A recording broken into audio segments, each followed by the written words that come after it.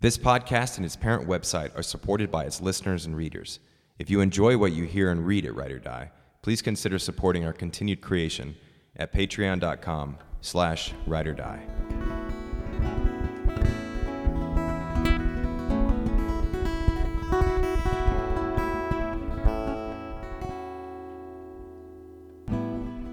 Welcome to the Write or Die podcast, featuring your hosts, Andrew Michael Spence Boyd, Chris Willis, and Nathan Mackey. Enjoy the show.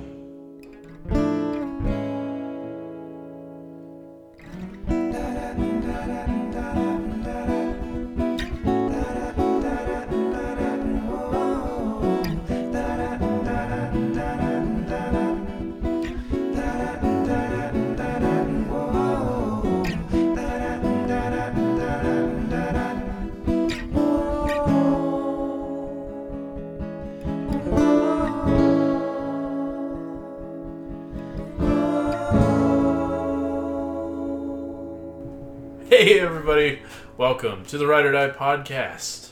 Hello. Welcome back into the friendly confines. Yeah, keep going. Fold. Keep going. I can't go any further. That's copyright infringement. Thanks, Bonnie Bear. No. Bonnie Bear. Boney Bear. Bonnie Bear. Boney Bear. That's a real Bonnie Bear. I'm excited today. This has been a long time coming. It has. Yeah, we've been This teasing is the it. moment that everyone has been waiting for, Yes. and I do mean everyone. Yeah, we've been teasing it. We haven't been straight up teasing this episode with a lot of seasoning. Yeah. But we've been talking a lot about Dunkirk. Yes. Can I say it? Yeah, Yeah. you can say it. You can definitely say it. We've been talking a lot about Dunkirk on this show every once in a while. Yes. And just to be clear, we're not talking about the 1958 Dunkirk. No. The Leslie What? Norman picture. Yeah, no. The 2007 By the same name. Christopher Nolan. Is it about Dunkirk? Yeah. It was the wow. first film that was made about it. Oh. Yeah. Is it the... I have not seen it. For the record. Yeah. But yes, today is the day we're going to talk about the hotly anticipated new Christopher Nolan film, Dunkirk. What? And I like saying it with that inflection too, with that more English inflection. Say it again. Dunkirk. Dunkirk. Yeah, and so we're really, really excited again. Like we've been just mentioning, we've been ramping up to this for a long time. I think we've been talking about it even since some of our like sort of promo episodes Yeah. that were before. Yeah, I think it was all one of three your top us of the together. moments. Yeah. So really looking forward to getting into that and digging into it. Yeah, we'll find Real out deep. if dodging the trailers for you guys was. Yes, was we worth will. Yes, we will. But why don't you tell us what we're drinking tonight, Yeah. Nate? Brought to you by dodging trailers. This episode. Dodging Trailers IPA. The beer of the show. I threw myself off. The beer of the show this week is the Dadgum IPA from Rar and Sons Brewing Company out of Fort Worth, Texas. Heard of it. The Metroplex. You're gonna hear me roar. I wanted to wait for that because Rar and Sons. They got it. Rar and Sons. This is a 6.6% IPA. It's charged with Citra and lemon drop hops. Lemon drop hops, I didn't realize was the thing, but you can really taste what comes in. Lemon grab hops? Lemon grab hops, fresh Oh, cut pine, lemon drop hops. Oh. lively bitterness, intense fruit flavors, and aromas. Gentlemen, how do we feel about that? Well, cheers. I've first liked of all. it. We've been drinking a half of it. Oh, really? I haven't drank it yet. Or tasted it yet. I've been drinking it Since 3. since 3, yeah. I've had half good. of a Oh. can of it, and I'm really enjoying it. Oh my god. Yeah, this is really good. Yeah, It's it'll really get you in the glands. Yeah, it's been... Oh, you know the IPAs. It's been our first IPA. It's been our first IPA in a while. That's also... No, I stole that from Comedy Bang Bang. Oh, damn okay. it. If Earwolf Studios ever hears me. I was not anticipating that. That was out of left field. But anyways, I love yeah, the delicious. name, Dadgum IPA. Yeah. I love that. Rar and Sons, they give the impression that they are German, which I feel like is appropriate. With the Prost, y'all. Wait, is that It's German Polish. or Czech? I don't know. It could be either. It could be any of those three. It could be in that whole region, sort of Eastern, Western European. Yeah. The east side of Western. Which is relevant to the topic of today's show. Topic at hand, yeah. Yes, it is. It quite is. Also, my top of the moment, which I'll jump into. Oh, yeah, that is relevant. Yeah, let's get through the top of the moments. I'm sure they're all great. There was a reason. If you're a patron and you heard the pre-show, you heard Chris shit all over my top of the moment. I didn't you're making it sound like way harsher than it is. Yeah, go shoot. And then all these people can see this thing, and just they'll make their own choices. I'm just gonna leave it up blinds here real quick, just so people know we're doing a podcast. And they don't knock on the door. Well, if they don't know you're doing a podcast, what's the point? Just like if you're writing a screenplay, you better be doing it at a coffee shop. But with Amos B's permission, I'll jump into my top of the moment. Coming to you. You are so permitted. Thank you. Coming to you from Germany. Okay. The chairless chair. I'm sure there's a better name for it, but that's what everyone's calling it, so that's what we'll call it. The chairless chair. This is a chair that it's not a chair, but it's a series of straps, and I can't even get through this now because of you, Chris. Why? I didn't do because anything. I'm just like, So yeah, sure, this is ridiculous. It's described as they described it as, like a light exoskeleton that you wear, which is appropriate. It looks like an exoskeleton. Yeah, so to describe it a little bit more. Is this like a super soldier thing? We'll have the link in the show notes, but the video. Tech. What is it? Tech Insider. Tech Insider. Video. I'll edit all that out because that was fucking shit. But a Tech Insider video, YouTube video. But anyway, so it's a series of bars and like straps that go. You guys are so distracted. I'm sorry, I'm watching the video. It's a series of bars and straps that go. So the bars go behind your legs, and what they do is they allow you to stand and sit at any time. So it's like this weird exoskeleton is absolutely appropriate to say. Yeah. And it straps around your shoulders, and it looks super lightweight. It can hold 230 pounds, I think, per leg. Oh, okay. I should specify. And so you just go from standing to sitting with no problem. So is the prospective application for this more like a sort of factory floor, like? Well, a lot of the examples that they have, that's what it seems like. Yeah, but be like people who are like working on giant pieces of machinery. They were inspired, I guess, by down. like going to I think like a retail shop or something like that, or like an event or something where everybody was standing. Well, it has. It's not just like so. It has stool level, and then it goes all the way down to chair level. Yeah, and you can see them like when it's on stool level, they like barely tip back. Yeah, but it's just a matter of holding a button on the thing and sitting and letting go of the button, and you're sat. This is crazy. Yeah, it's crazy. I thought it was pretty cool. I mean, I wouldn't have one of these. Yeah, I just think for its practical purpose, it probably works really well. It seems like a good thing to have at a music festival. But I just think you're opening yourself up to a lot of ridicule if you're walking around. If you're one of the early adopters and you're walking around the city with this thing, or you go to like ACL and you like pop a squat. ACL might be more alright, but like say Sound on Sound Fest, where everything's a little bit more alternative. I would kick your legs out from under you. Yeah, if you're hanging out with people that will kick your legs out from under you, when you're strapped to an exoskeleton, then those are not your friends, and you need to reevaluate your life. I never said it to my friends. It's probably just going to be some person. Is this like a prototype, or is it in production? It's in production. Yeah, it's ready to rock and roll. Does it have a price point? I'm not going to give similar. one. I'm not going to give one. Yeah, that's a good pretty similar to Google Glass, probably. Well, no, I was going to say it's similar to Nate's previous sleep machine.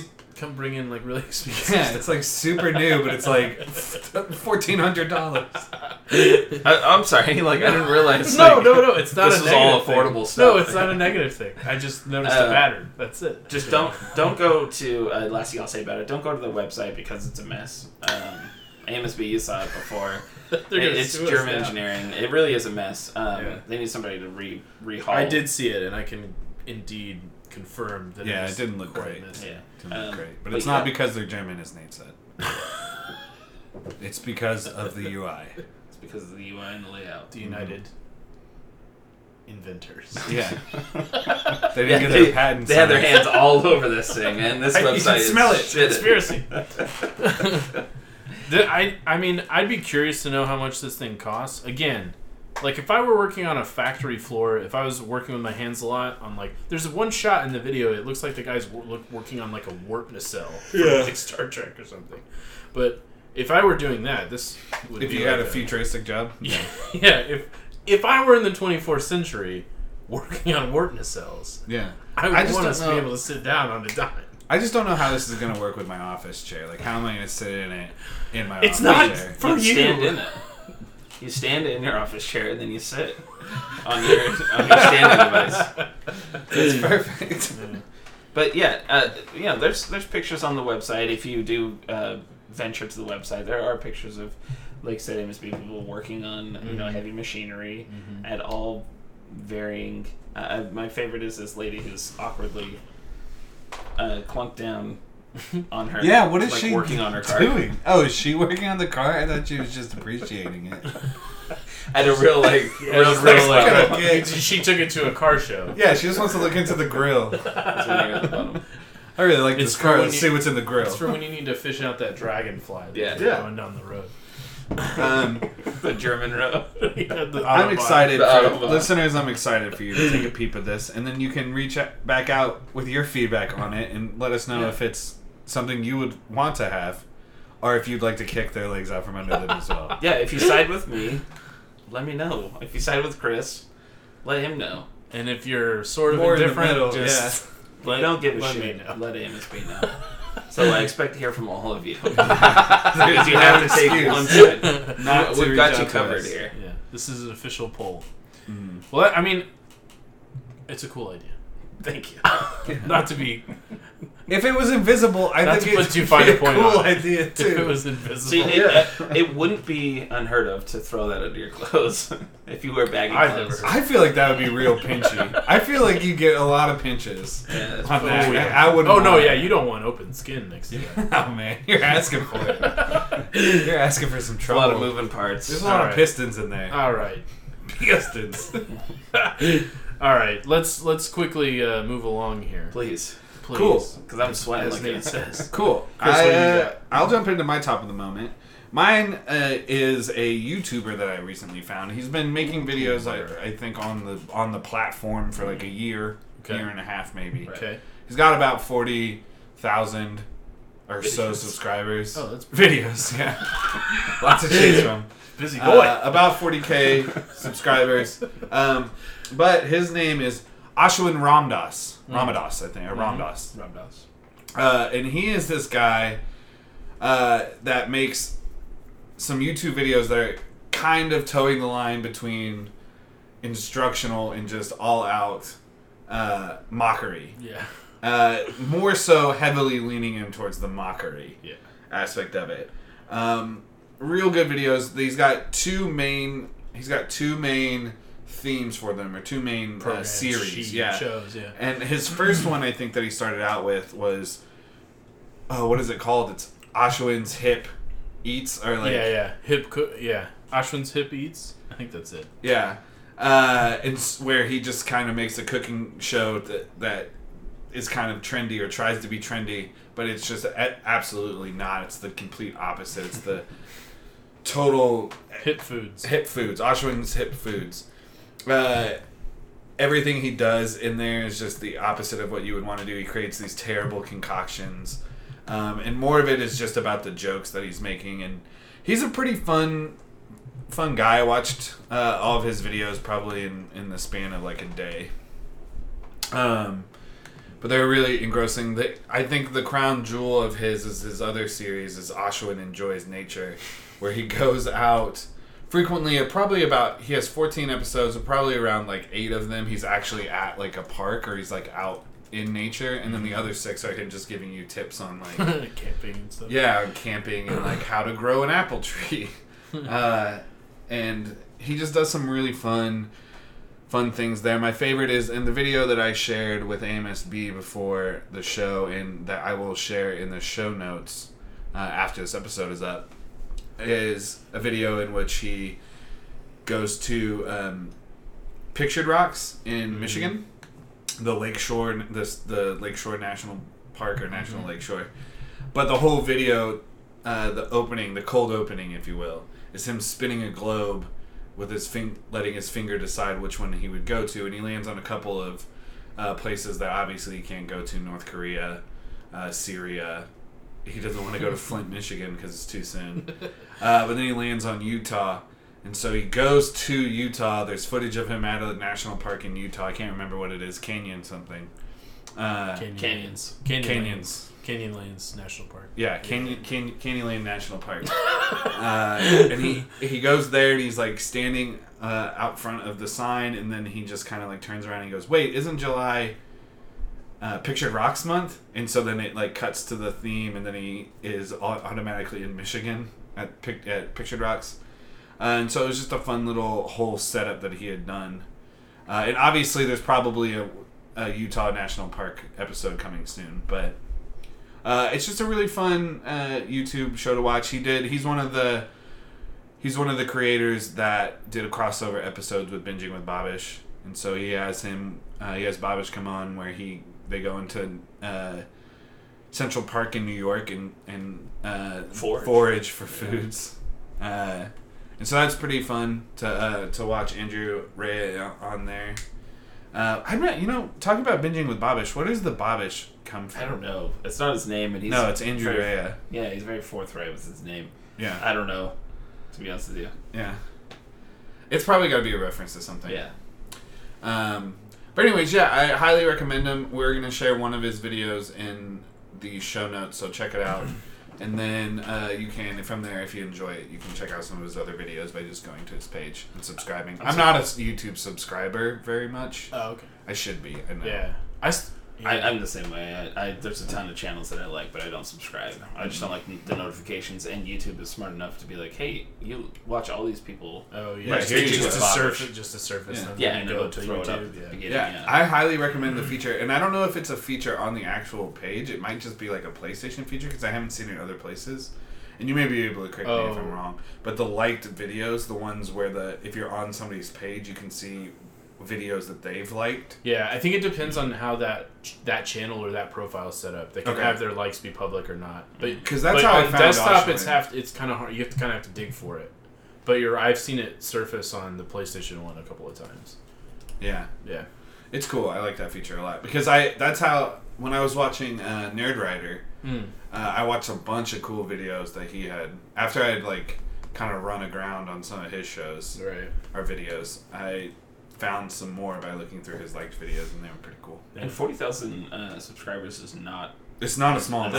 That's not small, but it's not huge either. Yeah, I thought that he would be. He's popular. Andrew Reyes Binging with Babish has like 1 million, I think. Yeah. So, and that's real cool of him to have someone who has less. Because First We Feast, which is Sean Evans' Hot Ones is on there. One of your previous tops. Yeah. They have 1 million as well. And so they did a crossover, and it kind of makes sense. The Needle Drop, if you could you just search up, and I know I could do it either, but if you go to the Needle Drop, Anthony Fantano or whatever his name is, he did a crossover with like First We Feast. So they usually like do people at their same level, but Ashlyn has significantly less than like Babish does. Yeah. And so it was real cool to see them do a kind of a crossover episode. Yeah. I'm looking forward to binging. I'm on YouTube. I'll look. I'm looking forward to binging all of these episodes of his channel. Binging these episodes. Yeah. So I don't know if you're done, Chris, but Amos B, you've got a lot of heat on you right now because we're going for the theme here. The company that made my top of the moment is German. Okay. Chris's guy sounds like Auschwitz. So now you've got Whoa, I don't know. Like, we can't say that. Now you've got a lot is riding on your shoulders to make this German. Oh boy. Needle Drop, Anthony Fantano, his YouTube does have plus 1 million followers. So he's a pretty... Right on. And yeah, Binging with Babish is doing this for like this is what he does now for a living. Oh yeah, he can do it for not for free, but that's what I'm not gonna admit. He can live on it. He can live on it. Well, I'm sorry to report that I don't think that my top of the moment is going to qualify in the. I don't want mine to qualify based on those. Mine does have a tangential Canadian relationship, though. I think But my top of the moment to round us out real quick before we get into our main discussion is a while back I subscribed to a subreddit called Low Poly. And it's basically just people posting their like computer rendered low poly, meaning low polygon models, like 3D models. I've always kind of liked that art style. There's been a number of like games and other things that have surfaced in the last like 5 years or so that have kind of used low poly as their main art style. And so I was looking through it. I kind of, I was just subscribed to it for a while, and something was surfaced on that subreddit, and it was a site called lowpolycrafts.com. And they make these, and you can do this sort of thing yourself. You don't need someone to create one of these kits for you, but they basically make these like real life 3D low poly models out of like cardboard and paper and stuff, and they're like all pre-cut and everything, and then it's kind of like a model airplane kit, and you buy it and you put it together and you get this little, when you're done you get like a real life low poly figure, and some of them are really really cool and really like fairly sizable. The one that caught my eye in particular was the Fox kit, which is the low poly Fox, and it's really really cool, and I kind of went down a rabbit hole after I saw that. And I ended up at a site called speciesinpieces.com. And we'll have a link to it in the show notes. It's speciesinpieces with hyphens.com. And it's basically these low poly renders of endangered species from across the planet. And you can kind of scroll through them, and they do these beautiful animations between the two, between each animal, where they sort of morph into the next one with this low poly cascade. And you can just kind of scroll through it, and they have a whole bunch of more information, and I think that there's links to like donate to some conservation funds and stuff like that. But I love the aesthetic of it. I can't even really put my finger on it. I guess it's just because it's so like reductive and minimal, and I kind of attracted to that minimalist art style anyway. But I love everything this these low poly related things are about. I love it. The pieces are the species in pieces. Is that what what it's called? Species in pieces. Yeah. Species in pieces. Oh, that's tough. It's pretty interesting. I'm just learning. I was playing around with it, and I'm just learning. I did not know that red panda was endangered. Yeah, there's only 15,000 or less than 15,000 of them now. Yeah. Or in 2005 or so. That's crazy. Yeah, this is a lot of really interesting information. They got videos here, statistics that you can click on. There's a button that says, what's the threat to the specific animals that you can click on and learn. Yeah. There's a lot to explore and learn about these guys. Yeah. And then you can also, there's a button to just, I think, look at them and you can look at the whole image. Just taking it apart. So like outside of the... Where? How'd you do that? So there's a button... on the bottom right? On the bottom right, it looks like the... like a share button, kind of? It looks like the Instagram logo kind of thing. Oh, yeah. If you click on that, it'll like... I forgot about this. And you can download wallpapers of the low poly renders of each of the animals. Anyway, I love this. It was just something that I stumbled upon in the last week or so. It's just really cool, and it's kind of a cool little time suck, and it's educational, and it's pretty. It's great all around. It's great all around. Rainbow parrotfish is. I really like this low poly crafts. Yeah, they have like cacti and like. Yeah, dude. Everything. I really like if I ever get an office, like I'm definitely gonna do this. Yeah, I want one in my office. That would be so cool. Yeah, they've got everything from pumpkin kit, like a jack-o'-lantern, to the Thinker, the classic statue, the Thinker, to cacti, like you said. Oh, they have the moose. Giraffe. They have like taxidermied, like wall-mounted, cool. low poly, like a moose and a unicorn and like tiger and stuff. Oh, there's a skull. The skull's dope. Yeah. Rhino. See how big the rhino kit is, because it'll give you all the dimensions. Height 20 inches, width 8 inches. Yeah. And some of them are bigger, some of them are smaller, but Yeah, I love, like, I would, I'm probably gonna, I may do, like, a number of these as, like, gifts for people. They make a really good gift. Yeah. I don't know, and I've never tried to, like, print one of these out or try to put one together. I don't know how difficult it is. It could be kind of challenging, and if I'm you not put really... an IKEA chair together, you could probably do this. Yeah. If you can dodge a wrench, you can Fair dodge enough, a ball. fair enough. I'm not very crafty, though. There's a unicorn, too. Yeah, these are great. I like the other one, too, but this one is like a tangible thing. Which attracts my attention. Yeah. There's a low-poly jack-o'-lantern. I kind of want to get that. Yeah, that's the one I was like, talking put about. It up. Oh, it was? The pumpkins, too. Yeah. Raven, all kinds of stuff. But if you will. Yeah, absolutely. If you are an animal lover, yeah, and your walls need decorating, this is perfect for sure. All right, well, again, like we'll have links to all that stuff in our show notes, and you can always find those at rideordie.net in the Ride or Die podcast section. I think it's rideordie.net/podcast. It's rideordie.net/the Ride or Die podcast. Oh, okay, there we go. Thank you. We're bad at this. All right, well, what we're not going to be bad at is deconstructing and just talking about this movie for the next 30 minutes or so. It's why I got a degree. Here we go. This is it.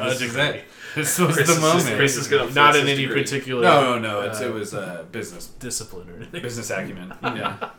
You got your degree's in event planning, right? Yeah. Wedding planning specifically. I minored in sewage. So do we want to do our normal thing where we sort of give a general synopsis? Let's just do rating scale. That's it. No deeper meaning. So and then we're gonna start with Nate. On what scale? 5? No. Oh. We're gonna. Well, you do it yourself. Yeah, you do it yourself. See, me, I'm gonna do a sunken chips scale, and I'll do 6 chips, and I will give this 5 sunken chips out of 6. Ooh. 5 something. Okay. Cool. 5 something. Is that what you said? Sunken. Oh, okay. I thought you said 5 I was going to give this 6, 5 something. I'm going to give it like 5 something.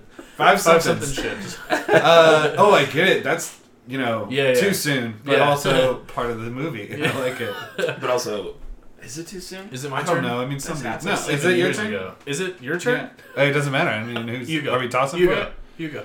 I'm going to give this a grilled cheese sandwich, but when you butter both sides of the grilled cheese sandwich, including the inside to make it extra velvety. That's tops. Yeah, that's tops. real. That's real good. For perspective, I gave Saving Private Ryan one side buttered grilled cheese sandwich. Oh wow, okay. With prosciutto. Okay, that actually helped. Well, now prosciutto throws me out. I was with you until the prosciutto. Yeah. Yeah. Well. Now I don't they're know like which half is better. points. The prosciutto is like half point. Okay. And so maybe if you got both sides buttered. Maybe we should use numbers. That's up to you. Let's see what your scale is. Let's see what you brought to the table. Yeah. How many grilled cheeses do you give this? I'm gonna go real old school and give it a really liked it. I like it. Old school. Old school. I didn't realize that was old school. Yeah, that's how Ebert and Roper started. Oh, I thought they did that. That's just below. Siskel and Ebert. That's how they started it. Really liked it just for comparison, or for, the scale is just below loved it. Okay. Oh, nice. Fair enough. Actually, I mean, it's not just below loved it. It's like sort of on the... It's closer to loved it than it is closer to... It was good. So it's like it's the ice cream scoop scale at Cold Stone. Yeah. Like, do you like it or do you love it? Like it is 1 scoop. Love it is 2. Right.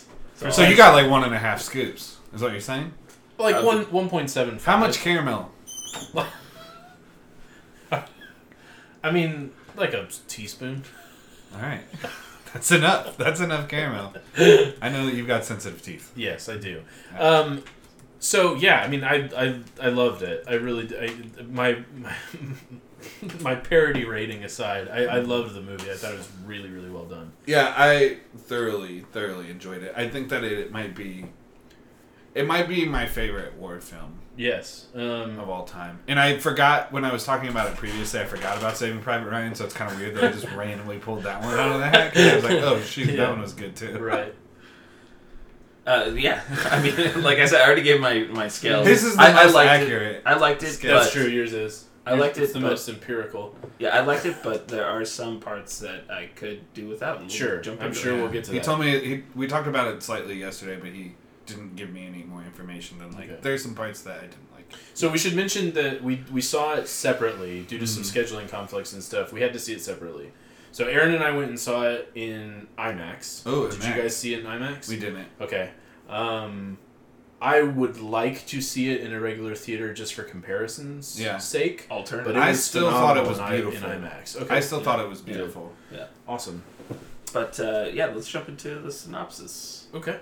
You want to do that? Yeah, I think it would be appropriate. So the film is split into 3 parts. I think it would be appropriate for each of us to take part. Okay. The mole, the air, and the sea. Okay. So who wants what? Well, I'll take the air, if that's all right with everybody. Yeah, you got more to say. I'll do the mole. Okay, I'll take the sea. Is that what you wanted the least? Because I'll do the sea. I'll jump in there. I didn't care either way. Okay. Either way. So, who wants to go first? Me? The mole. You? I'll go first. Oh, yeah, we should do it first. Yeah. Because it's... so the mole is the most quintessentially Dunkirkian part of it. It's like the actual... If you watched other movies about Dunkirk or read about Dunkirk, that would probably be where you spent most of your time primarily. Yeah. It's the first thing you think of. Dunkirk. It's the first thing you think of. Yeah. And Dunkirk itself is the name of the beach. It's the beach, yes. So in Belgium during World War II, as the Nazis were trying to invade France through Belgium, and the British and French soldiers were fighting back the Nazi army, they failed, basically. They were unable to suppress the Nazis. They were unable to push them back. And the Nazis ended up surrounding both forces, pushing them to this beach, or to this one village, basically, next to a beach, where all of these soldiers basically needed to get evacuated. Mm-hmm. And so it's just on the shores of a Belgian town. I'm not actually exactly sure. Is Dunkirk's not the town, right? It's just the beach. I don't know. I was just looking at this on Google Maps. Yeah. Yeah. So Dunkirk is it's by Bruges. It's near Bruges and all that area.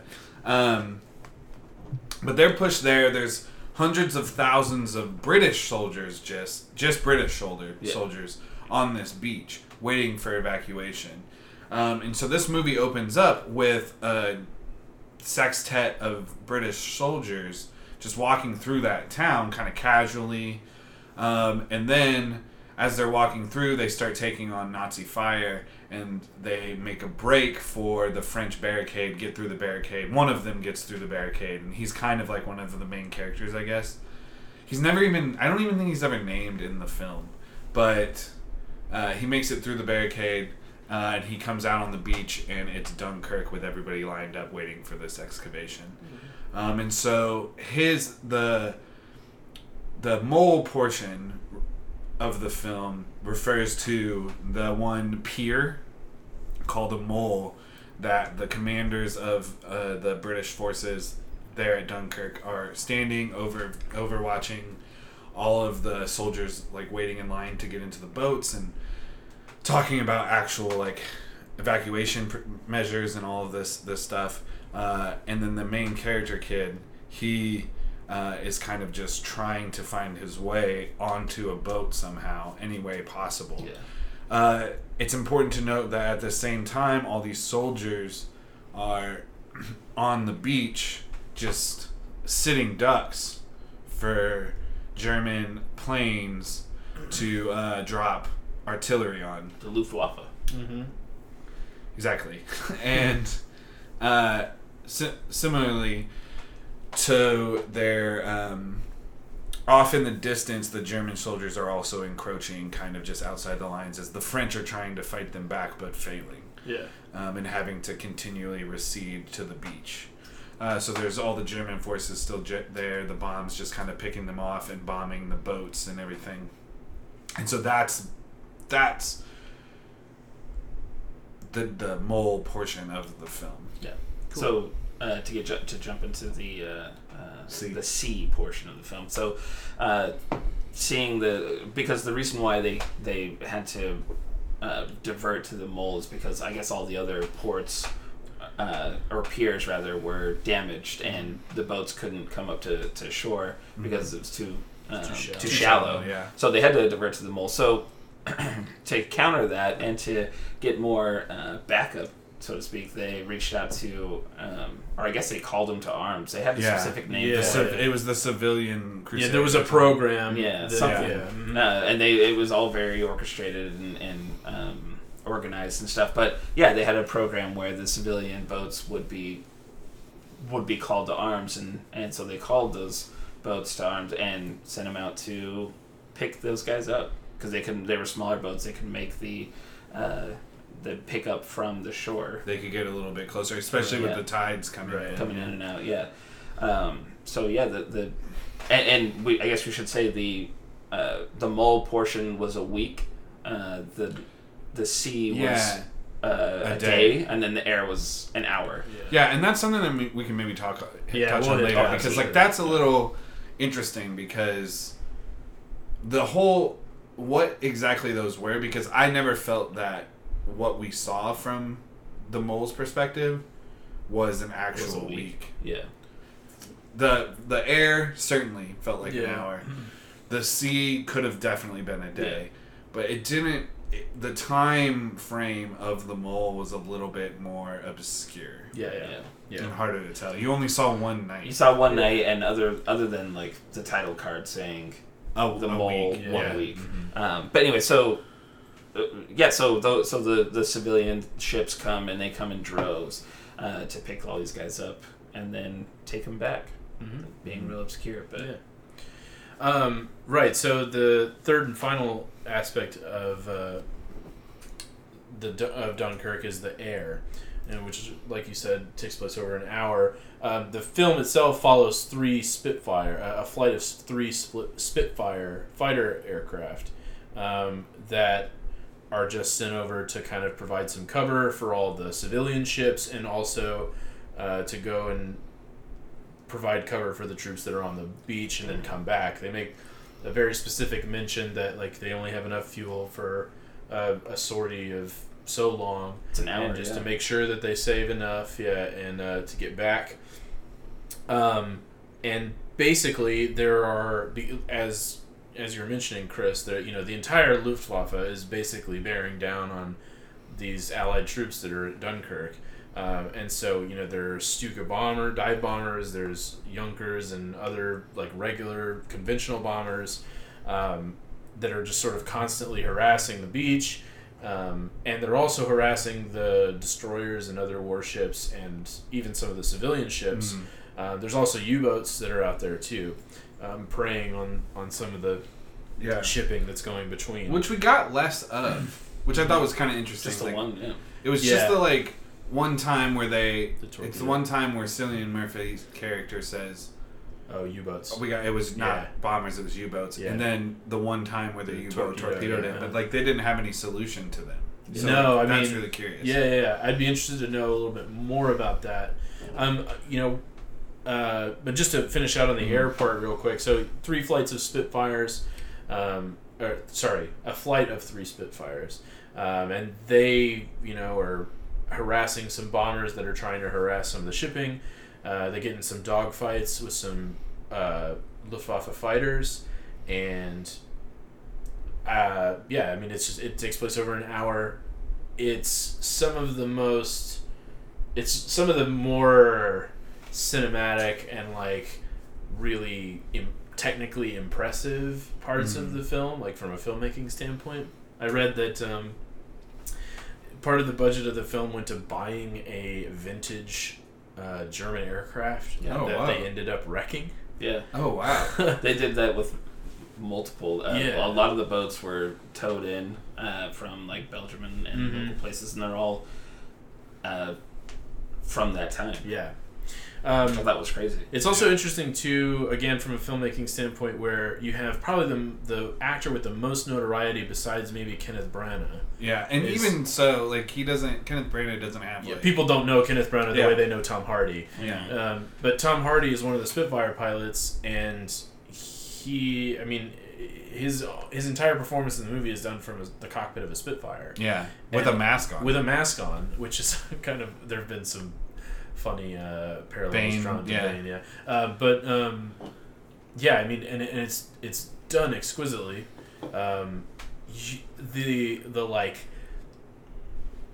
The technical processes by which his character is like marking out fuel times and using his kneeboard to map things, and he's using his watch to make sure that he's doing everything right and calculating his fuel correctly and stuff. That was all really great. Writing on the steel of the cockpit with the chalk really cool. And stuff. Just a really super authentic, and the Spitfires looked great. And I don't know if they were vintage Spitfires or if they were built anew or whatever. But anyway, it truly was, I thought, a beautiful film. Yes, especially for a war film. And I talked about this with a coworker of mine, that there's, for perspective, I watched just a couple of days ago. I watched Hacksaw Ridge for the first time. Oh, okay. And then watched Dunkirk a couple of days later. And Hacksaw Ridge is so much... I didn't dislike the film by any means. I mean, I enjoyed it for what it was. Yeah. But it's so much the prototypical old school war film. Yeah. Whereas Dunkirk is this new art house piece. Yeah. That just so happens to be about war, but is really... I don't know, it's really technically beautiful. Yeah. And kind of just like well acted and pristinely shot. Like, the whole thing feels so clean and kind of like, it didn't necessarily feel like a war film so much as it was just like a tense thriller. I think that the one thing that we've learned about Christopher Nolan over the years is how deliberate every single minor detail is. Yeah. And this film's gotten not a lot, but has received some pushback because it feels like the scope of Dunkirk is very, very minimalized. Yeah, like, that's fair. The 3 Spitfires, that's one example. Like, there were thousands of sorties that were flown over those weeks for Dunkirk. And, like, and the Royal Navy. Like, there were way more ships than what we see in the movie. But again, it's because Nolan is very deliberately trying to give you the perspective of just a few pieces, like few tiny, minute pieces of this grand thing. Yeah. Which is how it would be if you were one of the people there. Right.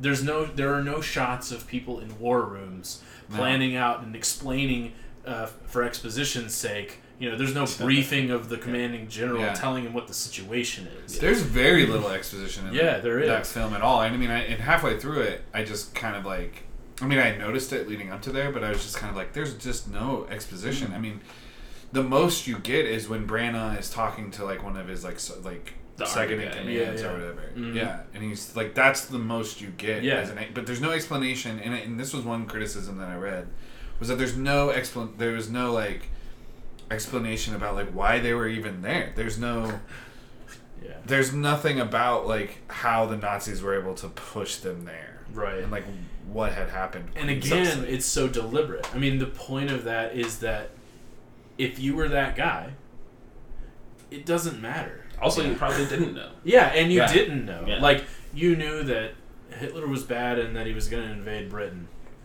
If you didn't stop him. That was all you knew in sort of a big picture. And everything else was what you saw with your 2 eyes. That's fair. Yeah. So what I loved about it is that, like you guys said, we're immediately thrown into it with the opening scene. Yeah. There weren't any opening credits or anything like that. Yeah. I think they just had the Dunkirk, and then we're immediately thrown in, Chris, like you said, with the...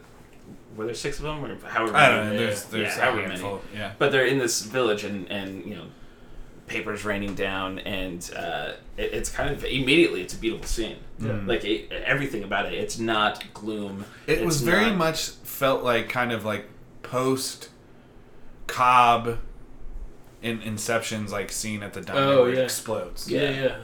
And all that stuff small, is just everywhere. But it's like post that. You can tell that it's post this main inciting event. Yeah. And that's what I love about it. Like, I haven't seen Hacksaw Ridge, but I've seen the trailers for Hacksaw Ridge, and I have seen every other war film, and it's the exact opposite, where it sort of has this wash of just like gloom and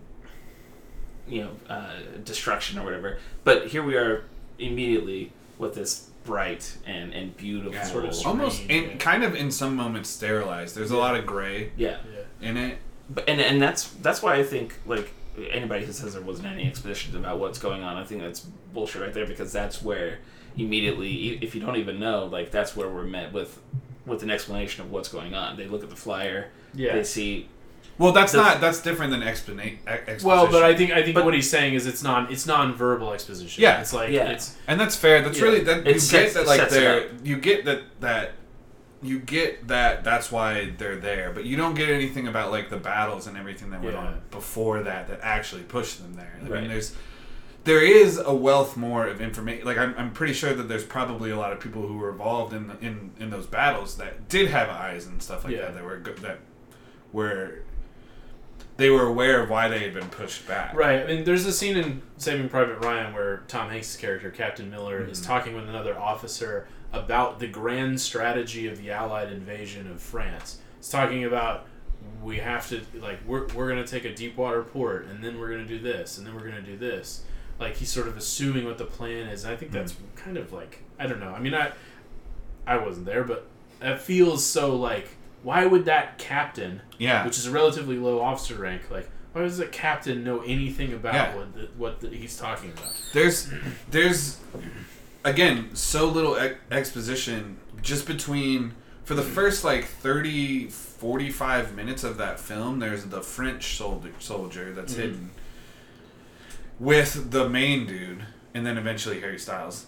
And they go about doing all of these things, trying to sneak onto these boats in any way possible without a word spoken to each other. Yeah. There's no, like, verbalization that, like, we're going to do this now, and this is why we got to get off this beach. Yeah. Like, there's no... It's intimated. It's just, not explained. They know that they have to get off of it. Mm-hmm. I mean, once there's bombs coming down, it's like, okay... Anybody in their right mind would want to get off of this beach now. Yeah. So why do we have to have like a conversation between these characters saying that we have to? And it feels right in there that there's so little exposition, because war is one that typically has a lot of exposition, but when you break it down, you don't really need it. It's one country against another country, one human being against another human being. Right. It's pretty cut and dry. Yeah. You mentioned earlier, Chris, that you don't even know if whatever, I don't remember what character you were talking about, if this character's name was ever mentioned. It may have been the main mole character. Yeah. And I felt the same way. I only know two of the characters' names. The little boy on the boat, George. And now I've even forgotten Tom Hardy's character's name, because that other guy. They kept saying it all the time. Yeah. But I've since forgot it. Yeah. But like I really don't know anybody else's name. Names weren't super important. Yeah, and you didn't need experiences. That name. But what I was saying earlier is that it doesn't stick with this the typical war movie. There really wasn't very much blood. No, there's like none. There was no blood except on, and we already called spoiler alert, right? Yeah. Except on George's head. Yeah. Yeah. And even then, it's not even, you don't even see it on his head. You see it on the other little boy's fingers when he sees it. And also, you keep saying little boy, but they're like 17 years old, which I love. That's like a young it's like a young boy. Lad. He's a little boy. But that's. From what I can recall, that's the only blood that you really see. Yeah. It's literally 2 fingertips worth of blood. Yeah. And that's all that was needed. And to be fair, like there's not a whole lot of like gun shots. No. Like there's the one scene, there's where the guys get shot in the beginning, and there was no blood or anything like that. They're shot in like the bodies and stuff like that, so like it's easy way to get around blood. Yeah. And then in the boat scene, or where they're in the run aground boat. They have the target practice. Everything else is like you're drowning, and like you're in the air getting shot at, or like there's bombs dropped on you. Right. Mm-hmm. And it just wasn't like typical war violence in a way. So we talked about how it's not a typical war movie. When this first started, and I'll go into my criticisms I think later on. I think that's kind of like one of the things that I'm most wanting to hear. The criticisms? Yeah. So, because I think Amos, B, and I are probably like both really enjoyed this movie a lot. It's high up there on my like Christopher Nolan movies list. But I'd like to hear your take on like why. Okay, so what were some of the things you didn't like? Yeah, I guess I'll do that now. Touch on that now. So when those first couple of opening scenes where everything was framed perfectly and the pacing was perfect and the color and everything just seemed perfect, I thought this would propel Christopher Nolan to a masterclass director. Like, I see Paul Thomas Anderson as masterclass. I saw a lot during the beginning, and actually throughout the film, I saw a lot of The Master, which I think is one of the greatest films, one of the most perfect films that's ever been made. So I saw a lot of that, and I thought that this, because Christopher Nolan, I don't know if you guys will agree with me, up until now, and maybe even in my opinion, including now, has always been kind of a blockbuster director. He's done big blockbuster hits to make a lot of money. And I absolutely agree with you, Chris, that this is definitely sort of an artier art house film out of all of his catalog. But so when the film first started, I thought, okay, this is the one. This is what's going to like propel him to that masterclass where he's just like, I'm going to make the film that I want to make. And that's not to say that he's not already doing that with all of his other films, but they coincidentally come out to be these blockbuster hits where they sort of appeal to a wider audience. And I didn't... Okay, this is going to sound really bad, but all the patriotic stuff I didn't really care for. I mean, it's sad when George died, but the newspaper article... that is one of those things that I think was a little bit too much. I thought it was pandering to the audience to try and get some tears, right?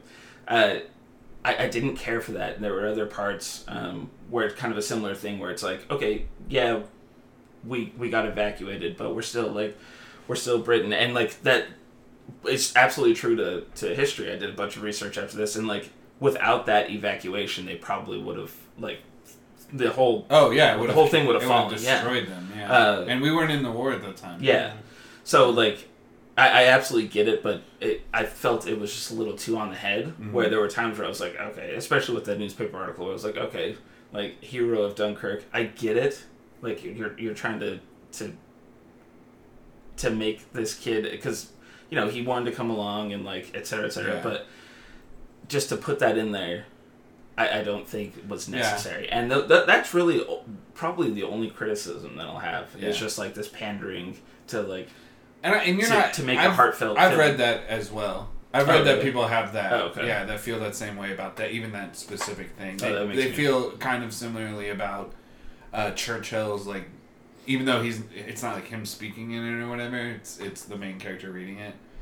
But like his words being like the last words of the film, like they thought that was a little bit too like on the nose, which is fair. I mean, he's like the focal point of that entire Britain's time in the war, basically. Yeah, he just got started. I am interested in what you said about Nolan being like kind of a blockbuster director, and I think that he's kind of gotten that feel since really The Dark Knight, because Batman Begins is still like a blockbustery movie, but his superhero but only movies, because it has Batman in it. His superhero movies are very much like the least blockbustery superhero They're not movies. Superhero movies. Yeah, I've never felt that they were. They're dramas. Yeah.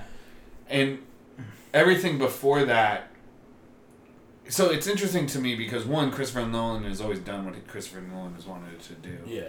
And it just so happens that his movies become these big things. It's like kind of coincidental. Right. But like that's what I said. Yeah. Yeah. It like Memento and Insomnia. Yeah, his earlier work. Yeah, so like those aren't... He's never really like been that. And I've always thought that Christopher Nolan is in that masterclass level already. Is he the same? He's a different director than Paul Thomas Anderson. Yeah. So like... A lot of people compared this to like There Will Be Blood. Which, not for like the actual scope of it, but like maybe like the actual like... grandeur time of when you're making a film, but at the same time, career point. Yeah, kind of. Yeah. Okay. I mean, it's weird. I want to like defend him. Yeah. So I mean, I think again we talk about Nolan being very deliberate, and I think you're sort of close, Nate, when you say that a lot of his stuff is more focused on blockbuster. But I really think that what Nolan's goal is, Nolan has a vision of delivering quality, great filmmaking to a wide audience. I think this is one of the reasons why you see most, if not all, of his movies never have a rating higher than a PG-13. Yeah. He could have easily gotten an R rating for this movie, but he didn't. It's got a PG-13 rating, and I mean, I don't know this for a fact, but I feel like he has a very deliberate intention with special effects and with a general lack of gore and stuff like that to keep it accessible to general audiences. But what I think, I kind of see Nolan as the arbiter of good filmmaking to the general populace. Yeah, especially like in the States. Steven Spielberg. Yes, yeah. He and I would put him. I totally agree with your comparison, but I would put him much higher than that. Yeah, I agree. And so I mean, I think you're right. He has this streak and tendency of making sort of blockbuster films, but there is nothing in the market that is even remotely close to the quality that he makes that can be considered like summer blockbuster. Yeah. I mean, I don't know. That doesn't. I want Christopher Nolan making movies for wide consumption. Yeah. Because I think he knows what he's doing, and it makes everyone's appreciation of film better. Yeah. And it should be said that I'm not knocking on Christopher Nolan. No, I know. I know. I think being a director who consistently puts out quote unquote blockbusters is totally fine as long as they're at the level that he's at. Sure. But what I was hoping with, because I've been on board with Christopher Nolan since Insomnia. Sure. But what I was hoping was that this would be the film that would, because there's a difference between a blockbuster director, even a quality blockbuster director, versus and an auteur, right? Versus I use the term masterclass, and I don't even know where that came from. If that's even a term. It is a term. Okay. I mean, it's not like I've heard it with chefs. It's like an art. It's like an artistic kind of like connoisseur. He's an iconoclast. Yeah. Iconoclast. Yeah. Would be the right. Yeah. So to be this masterclass, this iconoclad director, and I thought at the beginning, because really within the first 20 minutes or so, I was on board. Like I said, the framing with like I don't know what they were, flagpoles or something that were on the beach. That sort of framed the 4 flagpoles that sort of framed everything, and how we kept going back to that shot. I thought that was beautiful. And I was like, okay, here we go. Finally, like this house, this name brand, not name brand, this household name director is doing something that I could be like, okay, that's the master. See, that's this is an interesting. There will be blood. Yeah, this is an interesting thing. So, I would not say that Paul Thomas Anderson is a household name. Oh, absolutely. Yeah. No. Oh, no, I'm agreeing with you. Yeah. Christopher Nolan is a household name. Do you consider people that are household names to be blockbuster directors? Or do you consider, can you be both? Which one's Quentin Tarantino to you? So he would be both. Okay. You mentioned Steven Spielberg, absolutely a household name. Yeah. And honestly hasn't done anything worth note in a long time. Quentin Tarantino, I'm a Quentin Tarantino fan, and this is without bias. I do see him. I think Paul Thomas Anderson and even now Christopher Nolan are starting to become higher class than Quentin Tarantino, but those are kind of hard to compare. It would be more appropriate to compare Nolan and Paul Thomas Anderson than Quentin Tarantino and any of those guys. I don't know if you would agree. But in the grand scheme of it, I do see Quentin Tarantino as a household name but also as a blockbuster director. No, because those are kind of the same thing. Household names. Oh, sorry. And sort of an artistic, like not masterclass, but sort of this artistic. Yeah, like, I get where you're like art house director. Okay, but what are some? I mean, that's just like curious to me because I think that like you can be a little bit of both. Sure. I think it's. And I think to be one or the other, you kind of like.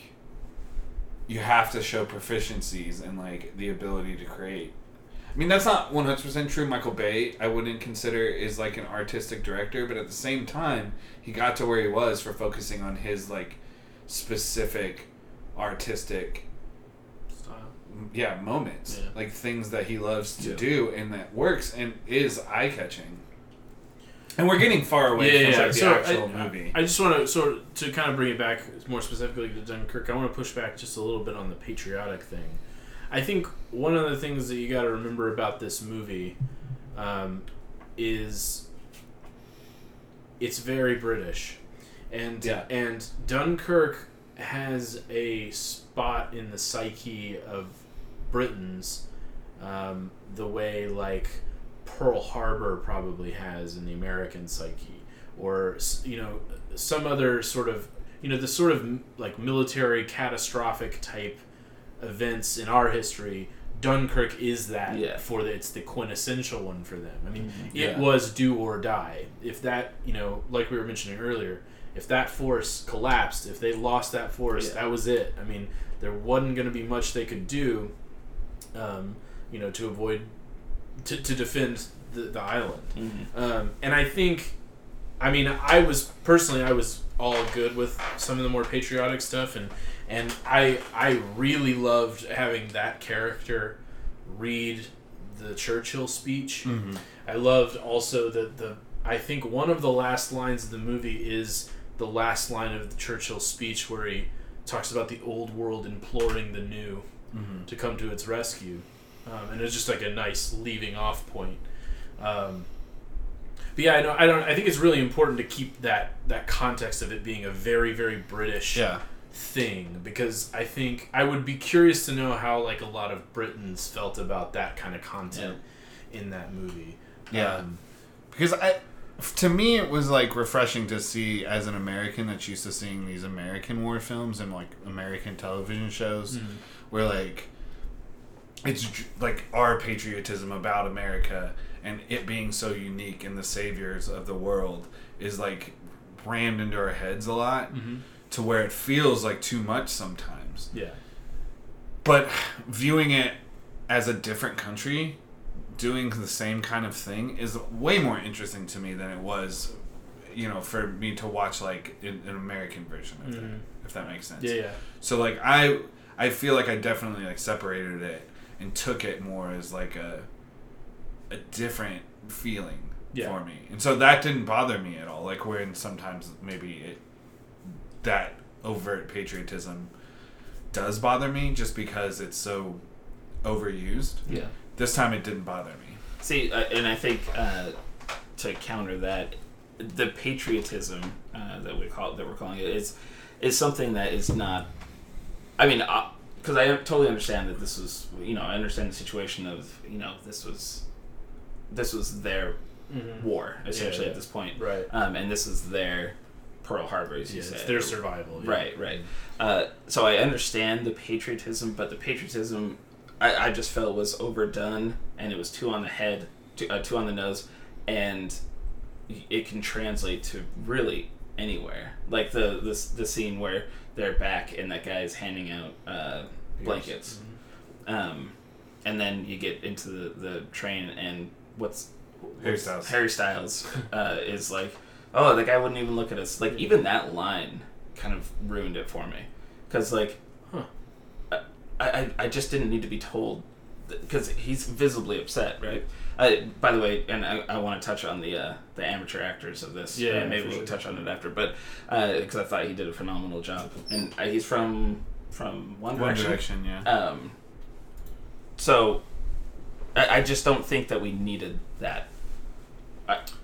Like, of all the things, like you said, we didn't need the exposition. We didn't need to be told this. We didn't need to be told that. I don't think we needed to be told that either.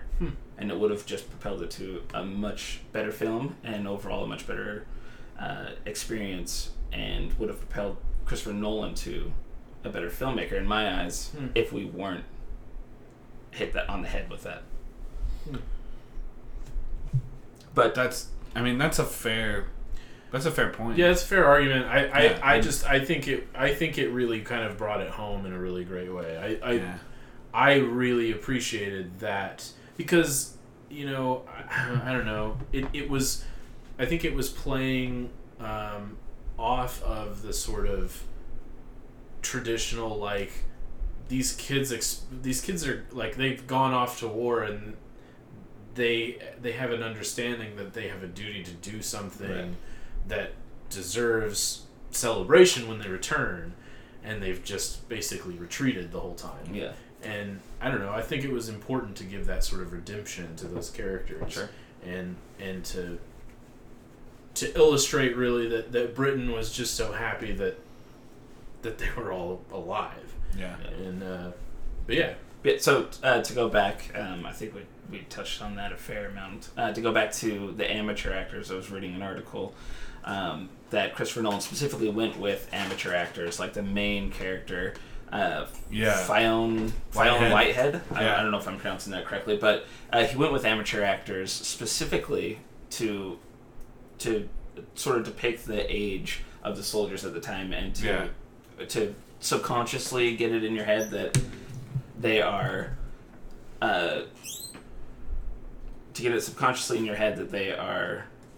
that the soldiers at the time were young and inexperienced. Right.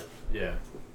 So I don't know how you guys felt about that. I thought it was refreshing. I loved that aspect. I thought it was super refreshing. We talked about earlier how really the only two familiar faces are Branagh and Hardy.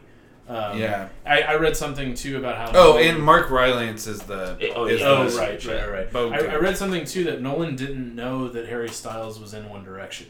Yeah. He said he didn't know much about him. When he cast him, which is phenomenal. And I didn't actually put it together until after the episode, or sorry, after the film. Oh, that it was Harry Styles. I didn't realize, and I after it came out, I was like, that guy looked super familiar. Some people, it ruined it for them.